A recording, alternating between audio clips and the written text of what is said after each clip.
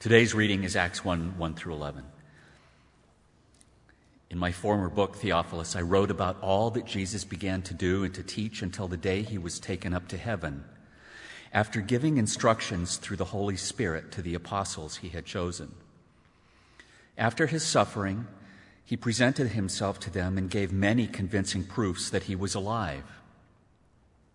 He appeared to them over a period of 40 days and spoke about the kingdom of God.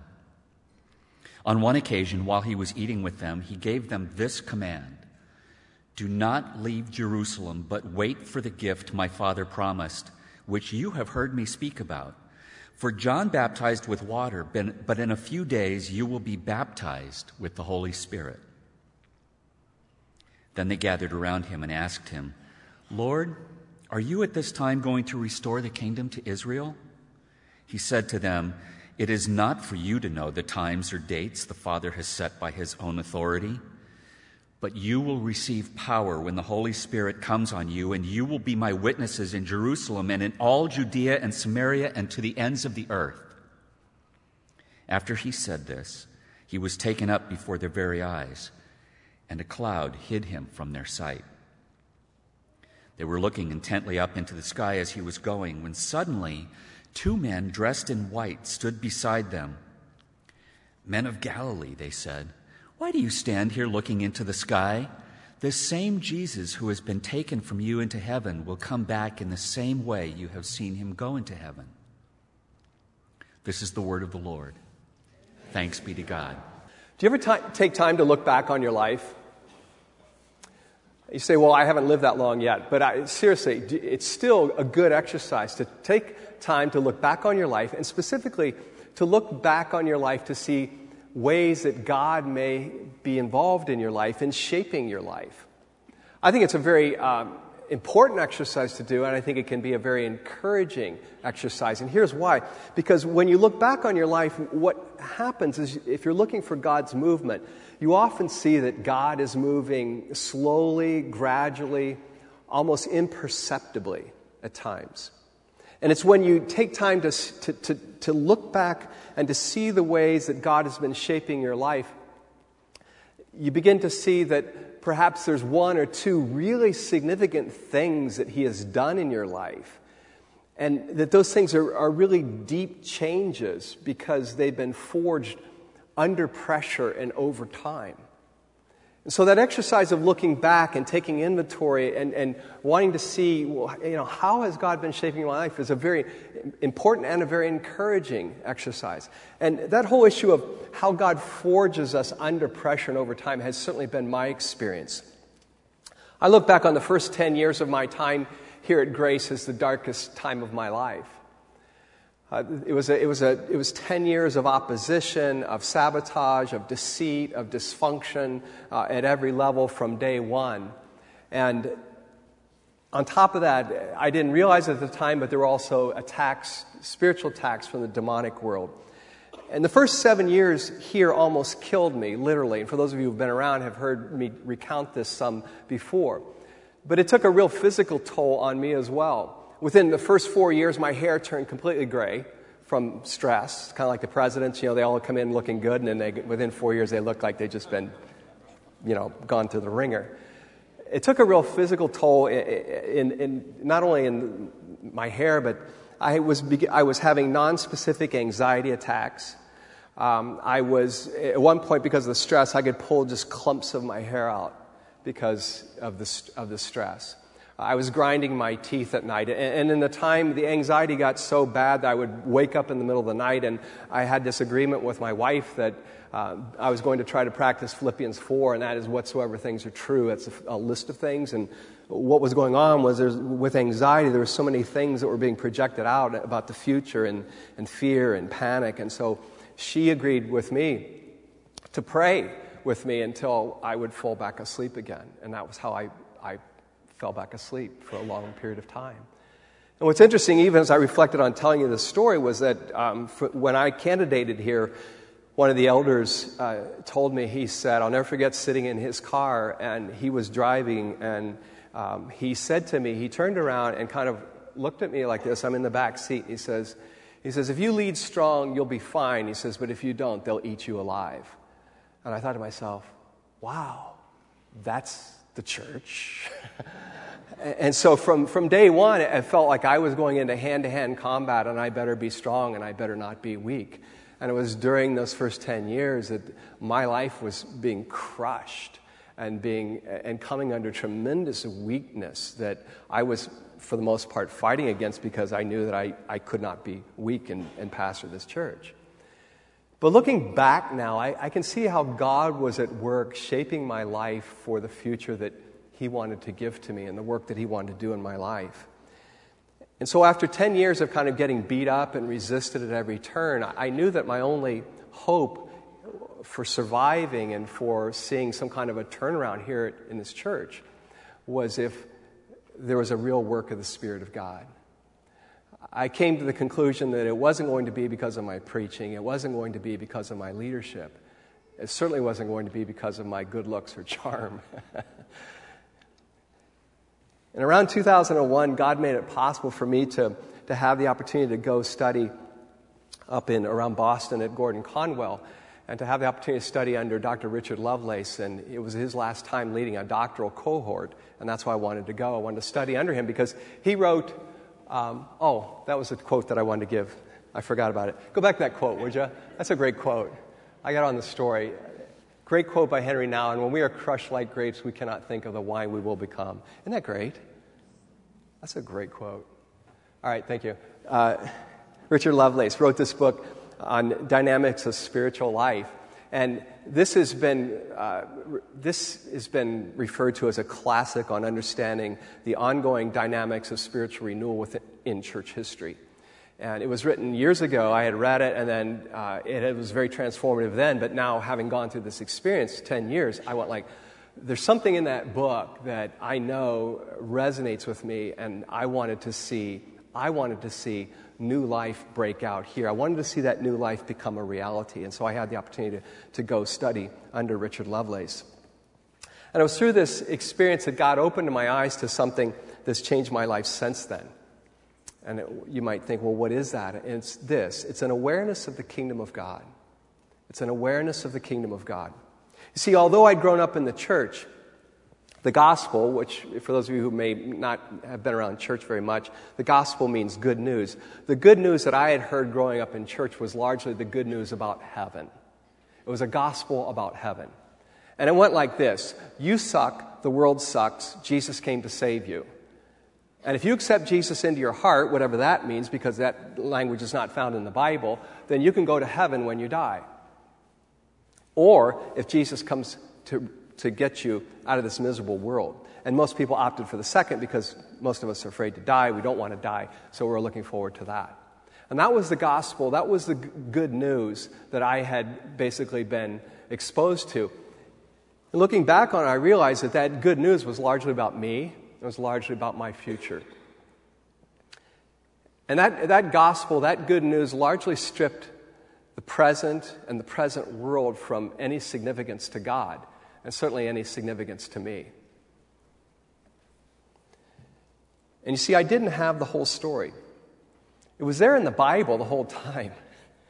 I'd even gone to graduate school to study the Bible and missed the whole story. It's interesting, if you look at the Bible as a collection of books, you see that it's the genre that's the predominant genre is that of narrative, meaning story. The Bible comes to us mainly in the form of story. It had been there all along, but I had missed it. I hadn't seen it. And I needed the whole story, and I think that we need still today the whole story. One reason the younger generations have lost interest in the church is because a story that's so big and fills the longings of the human heart has been reduced to church and church events. And I think that pastors are partly to blame for this as well when they give the impression that the kingdom of God is about growing a church or a church's reputation. Or worse, their own reputation or their own brand of coolness or relevance. And that seems to be just in epidemic proportions in the church today, where a pastor grows his brand and then he steps outside the church and consults the church on how to be as cool as he is. So when you get a generation that tried what was offered and now they don't care, then basically in their minds, they think to themselves that they have given up on God. Yet what's interesting is that Jesus said in Matthew 16:18, he says, I will build my church. And in Matthew 6:33, he says, seek first the kingdom of God. Notice the difference between those two. Jesus says he will build his church. That's his business. That's his job. And he tells us, as his people, to seek first the kingdom of God. And that's what I want to explore with you in the coming weeks. I want to talk with you about the kingdom of God. And I've titled the series, Living in God's Kingdom. Living in God's Kingdom. And it's not simply about understanding what the kingdom of God is about. So it's not just about, the understanding needs to be there. What is meant by the kingdom of God. But it's also what I want to go after is, what does it look like to live in this reality of the kingdom of God? What does it look like to live in that in our daily lives with whatever your life consists of? What does it look like to live there? And what I'm hoping that you'll get as a result of this, and that we will get, is a vision for living for something larger than a Sunday-only Christianity. I think for many of us, we've settled for that. This is as good as it gets. You attend church and you call yourself a Christian, and whatever happens in church, you just don't want to admit that at times it's really, really boring and it's pretty predictable. And what I'm suggesting to you is that there's something more than that. And for that, I turn to 1 Corinthians 2, 9 and 10, and it's up there on the screen behind me. What no eye has seen, what no ear has heard, and what no human mind has conceived, the things God has prepared for those who love him. These are the things God has revealed to us by his Spirit. The Spirit searches all things, even the deep things of God. So Paul is saying that God has something more for us that we can't even begin to fathom. That the Spirit of God has prepared for us as his people. And that's what I want to step into with you. And I think it's bound up in this understanding and stepping into the kingdom of God. And so this is about grasping what God has revealed about the world and his presence in it and his plan for it and the things that he wants to give to us so that we can partner with him in his work in the world.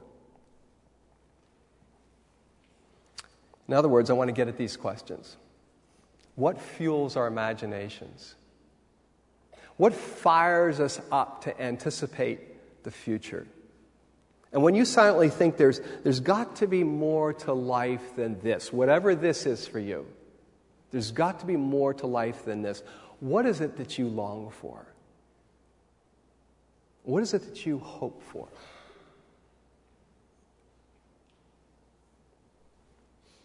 And this is what I really want to go after.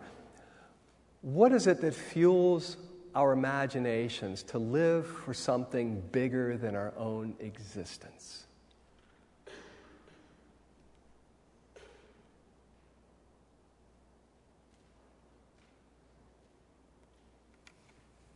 See, I sense a real hunger that is beginning to kind of bubble up within this community. It's something I've waited 26 years for, to tell you the truth. Waited 26 years to see and to begin to experience what I think we're now beginning to experience, and that is a real spiritual hunger and the freedom to say, yes, I want whatever it is that God wants to give to me.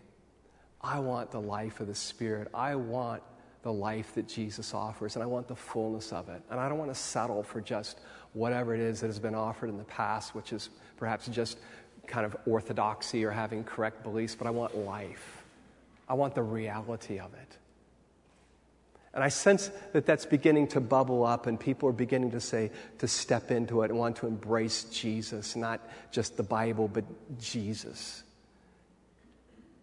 And there's this hunger, there's this thirsting, and there's this willing to admit it, and there's willing to let it be known, and willing to take the risk to be known as a person who has that hunger. So I sense that the Spirit of God is doing something here that's tremendous. At least for me, it's really, really encouraging to see that. Sometimes, you need to know that this is what, someone like me sees in you all, and sees this thirst and this openness and this readiness. And it's very, very encouraging. So today I want to begin with the question, what is the kingdom of God? And it might sound odd since we live in a culture where there aren't a lot of kings. And certainly our country is not one. Our founding fathers told King George III to take a hike, and we haven't looked back since then. But the kingdom of God framed Jesus' ministry. So if you want to open up your Bibles, turn to Mark chapter 1, if you would, please. There's a Bible underneath your seat, Mark chapter 1. We will be looking at a couple passages here, so either that or an app, as long as you're not playing any games or texting somebody.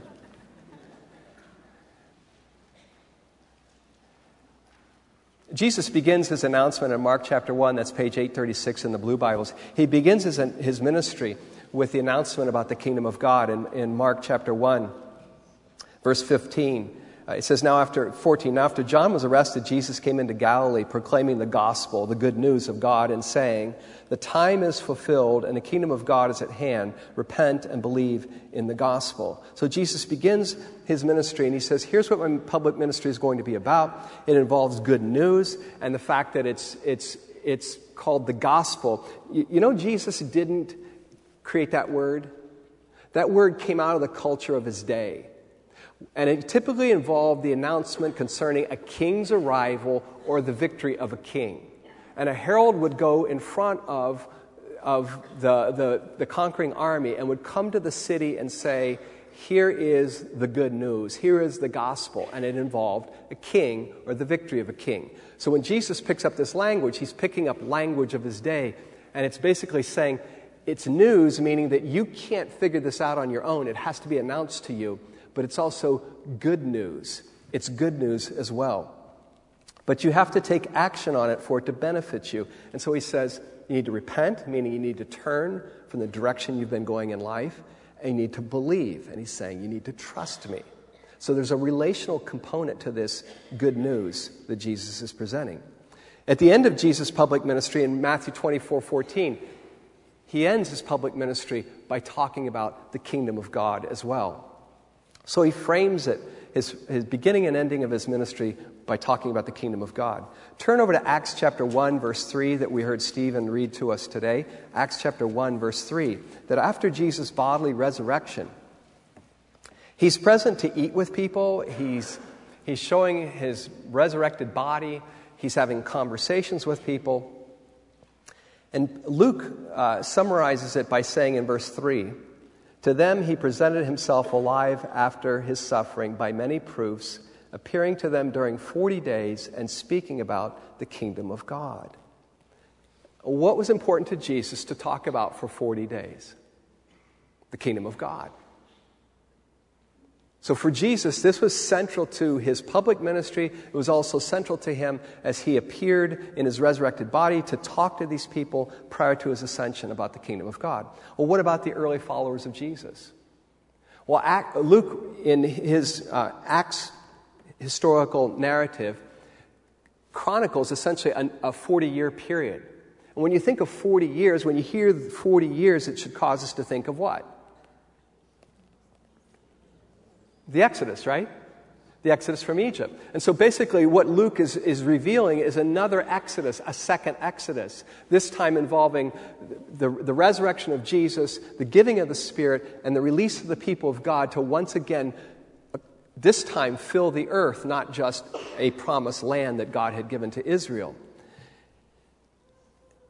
And so what Luke chronicles here is the spread of the gospel, of this good news from Jerusalem all the way to Rome, the cultural, political, economic center of the first century world. And at the end of this chronicle of the spreading of the good news, turn to Luke 28.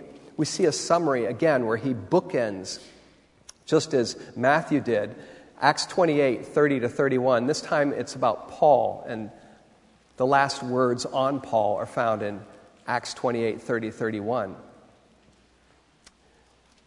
It says, he lived there 2 whole years at his own expense and welcomed all who came to him, proclaiming the kingdom of God and teaching about the Lord Jesus Christ with all boldness and without hindrance. So Paul's at the end of his ministry and he's saying, there's 2 things that I want to talk about. Jesus and the kingdom of God. So after all that he had done, after all that he had gone through, he's in house arrest and people are free to come to him, and he says, there's two things that I want to talk about. I want to talk about Jesus, and I want to talk about the kingdom of God.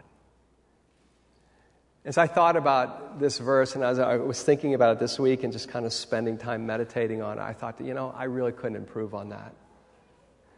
After years of wanting to be shaped by Jesus and following Jesus and knowing Jesus, and I thought to myself, it really is about Jesus, and it really is about the kingdom of God. And I want that to be what my life is about. I want that to be what my conversation's about. I want that to be what I pour into others as a hunger to know Jesus and to live in the reality of the kingdom of God. So this should make us ask the question, so what is this good news of the kingdom of God? We've seen how it's so important to Jesus and to the early Christians. What is this good news of the kingdom of God? Well, Jesus did not invent this term. Jesus didn't invent this idea of the kingdom of God. He uses it against the backdrop of the Old Testament. And specifically, the coming of the Lord once again to dwell among his people. And this draws upon this narrative that we see as we read through the Old Testament. How many are doing the Bible Project? How many are still that's a question. How many are still doing the Bible Project? Okay, there's a remnant of us. There's a remnant of us. The rest of you, come on, you guys, let's go. Step it up. There needs to be a little high challenge here in this community, all right? It's one of the things I was talking in our life group this week. I said, we got into this conversation. I said, one of the things that I long for is I long to be in a community where we challenge each other to be our best for Jesus. Yeah, I played on a championship football team in Ohio. I had the longest winning streak in the state of Ohio, and one of the things that these guys did was they challenged each other to be really, really good. And when you've had that experience about being challenged to be really, really good in something by other people, by your peers, it really makes a difference in your life. That's one of the things that I think that we as a church could improve in, is being bold enough to challenge each other, to give our best, to do our best, to stretch, to have some effort, to have some skin in the game. And one of the ways that we do that is by reading the Bible, and even reading the Bible at places where there's a bunch of names that we don't understand, and genealogies and things like that. It's interesting because I think that Jesus allows us to skim. All right? I think that Jesus is okay with us skimming at times some of those places and going like, Jesus, if you want me to stop and realize something, make my eye fall on something right now because I'm skimming. And you say, well, that sounds like the fleece. Yeah, it probably is. How did I get off on that? The Bible Project. Reading through the Bible, and if you're reading through the Bible, you're realizing that the narrative arc of the Old Testament is one of God calling these people to himself. Why? Not because of who they were, but because of his grace. And he says that in Deuteronomy. And he calls them because he wants to partner with them in redeeming the world. And what happens again and again is you see Israel saying to God, no, we want to be like the rest of the nations. We want the gods like the rest of the nations. We want what everybody else has. Sound familiar? And so he allows them to say no to him. And in their rebellion, what ends up is that they end up bringing upon themselves the result of their idolatry, and that is their captivity. Idols will always bring you into bondage. They will always enslave you. And in this case, they go into slavery in Babylon. And even when they're finally freed from Babylon and they're brought back to the land that God promised to them, they're still not free because the Roman Empire is oppressing them. It's occupied that land that was promised to them. And so it's against this background that Jesus comes announcing that this kingdom is arriving, that the return of the Lord as king is once again what Israel needs to hear. And that makes sense then of Jesus' final entry into Jerusalem in Matthew 21, verse 5. Listen to these words. It's an incident where Jesus tells two disciples to go out and look for this donkey. and says the Lord needs them. It says, this took place to fulfill what was spoken by the prophet, saying, say to the daughter of Zion, behold, your king is coming to you, humble and mounted on a donkey, on a colt, the foal of a beast of burden. So it makes sense of Jesus entering into Jerusalem. He is the returning king that Israel longed to have and Israel needed. It also makes sense of his parables, where he talks about this master who comes back to his home after a long journey, the idea of the return of a king. It's about the presence of God within Israel, both for judgment and for salvation, for deliverance, for vindication of God's people as well, the defeat of Israel's enemies, in keeping with Daniel 7:14. So why is Israel so central to this? Because God had called them to be a light to the nations. Isaiah 49:6, Genesis 18:19, Exodus 19:4-6. All those texts talk about Israel being called to be a light to the nation. They were intended to be God's partner in renewing the world, in renewing humanity, in bringing the world back to the way it was supposed to be. But their story reveals a people who continue to turn away from God and break trust and fail at their mission. So this is where Jesus comes in. So I'm giving you a real compact history here. This is where Jesus comes in. He is the climax of Israel's story. So if you're talking to people who have no idea what the Bible is about, and they say, so what's the deal with Jesus? Here's your answer. Jesus is the climax of Israel's story. We don't have two books, one for the Jews and one for the Gentiles, one for the Jews, one for the Christians, one for the way God used to be and the way God is now. That's not the way to read the Bible. Jesus is the climax of Israel's story. And the way that we can see that is you look at the Gospels, and Matthew makes that point with his introductory genealogy. He traces Jesus' lineage all the way back to Abraham. What do we know about Abraham? God had given the promise to him to make a great nation, make a great people, through him to bless the world. Jesus' lineage is traced to Abraham, and it's also traced in that genealogy to King David. Mark opens up his gospel by tying Jesus to a quote from Malachi and Isaiah. Again, tying Jesus' story to Israel. When you come to Luke, you see Luke opening up with John the Baptist as Samuel reprised. Who is Samuel? He's the one who anointed Israel's first two kings, Saul and David. And then when you come to the Gospel of John, John goes back to Genesis to say that Jesus is not only the climax of Israel's story, but he's the climax of all of creation. In the beginning was the Word, and the Word was with God, and the Word was God. The Word became flesh and dwelt among us, tying Jesus all the way back to the beginning of creation. And then Peter in Acts 10:38, in a speech that he gives, says that Jesus came as God's anointed one. That's the language of kingship, doing good, healing all oppressed by the devil because God was with them. So you see, Jesus gets what Adam and Israel failed to get right.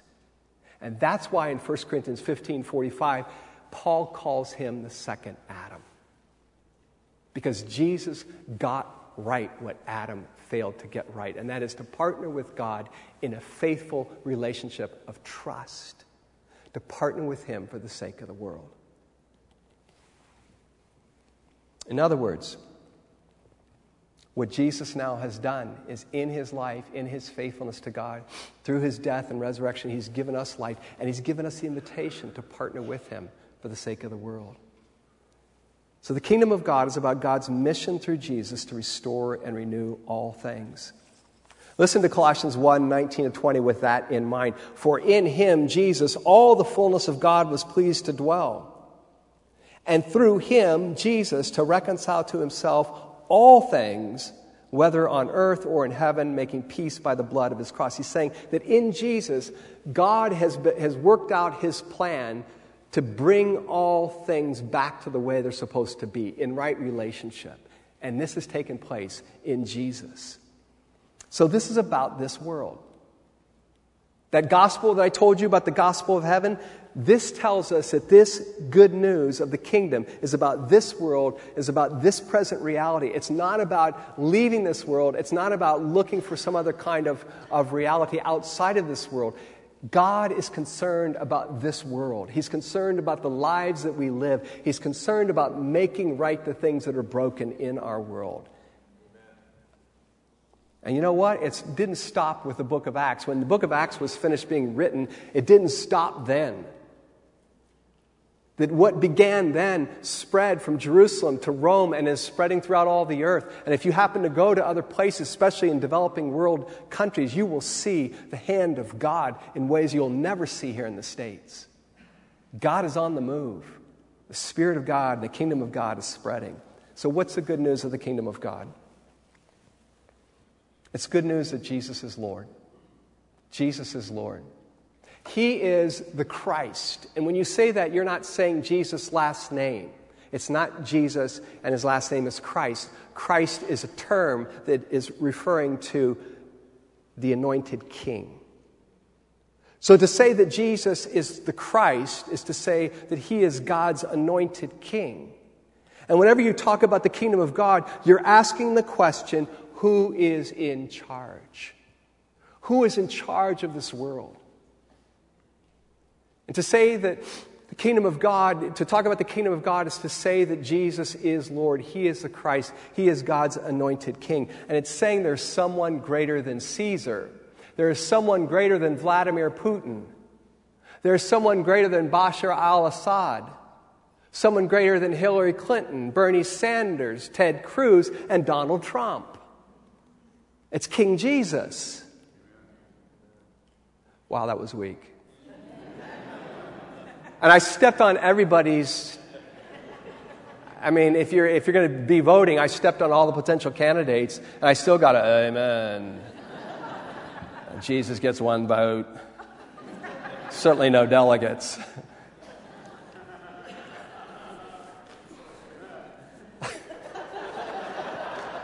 Someone appreciates our humor. I mean, Jesus is Lord. And that whole message of the kingdom means that we are people who identify with this person who has authority over everything. He has power over everything. He has first place over everything. There's nothing in this world that can stand up to Jesus as king. He is king over everything. He is present, he is powerful, and he's working his plan to bring things to the place that he wants them to be, to restore the world to the way it's supposed to be. And he continues to invite people to join him in that partnership in the kingdom of God. And that's what it means to be a Christian. To be a Christian doesn't mean, oh good, I get to sit in church on Sundays while everybody else gets to sleep in. To be a Christian is to be invited into this partnership with the King of the universe, who is powerful and working his plan out and has invited us and has given us what we need to partner with him, to push back the forces of evil, to push back the brokenness of this world, and to see real restoration and real change take place in people's lives, in our workplace, in our homes, in our families, in our friendships, at school, wherever we are, we have the ability to see Jesus do something different. And that's the lenses that he wants to give us with the kingdom of God. And basically it means there's something far more than just Sunday morning church. And if that's where you are and you've basically just been holding on, going like, I've really been thinking about going to another church. I heard there's one that has a lot more excitement than this one, and whatever it might be. It is much more than Sunday church. It is about the kingdom of God. Now, what about you? In the 1 minute I have left. Maybe you're sitting there, you're saying, you know what? I want to say yes to that. There's something about that resonates with me. There's something that gives me hope, something that stirs me. And as I was driving in today, I was praying, and I was thinking to myself, I wonder if there are people here today who've never said yes to joining Jesus in his work in the world.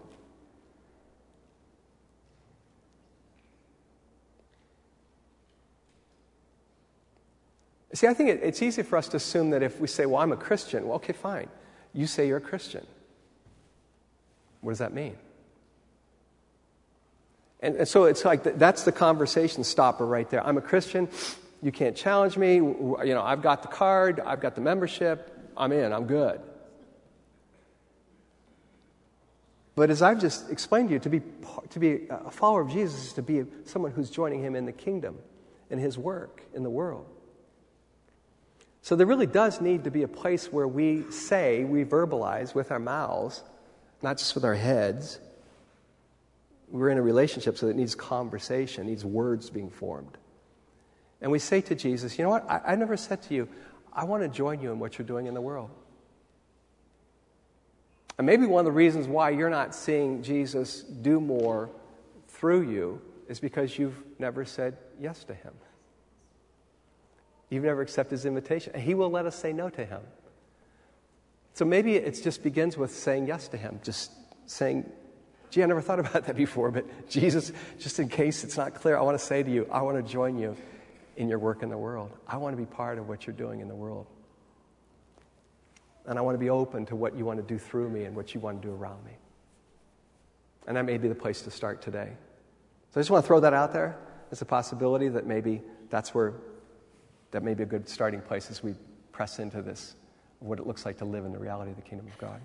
So just take a minute, and then if that's something you want to say to Jesus, just quietly, you can verbalize the words. Please feel free to speak to Jesus. No one's going to think that you're odd for doing that because Jesus is here, and then I'll pray. Lord Jesus, as you hear words being spoken to you, whoever those people are, I ask that you would meet them with a sense of your love, your embrace, your delight in them.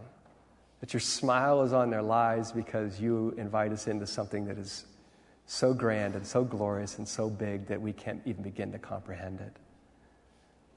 So I ask that you would raise up from within this community people who want to step afresh into the life that you offer to us as citizens of your kingdom. We acknowledge, Jesus, that you are Lord. Amen.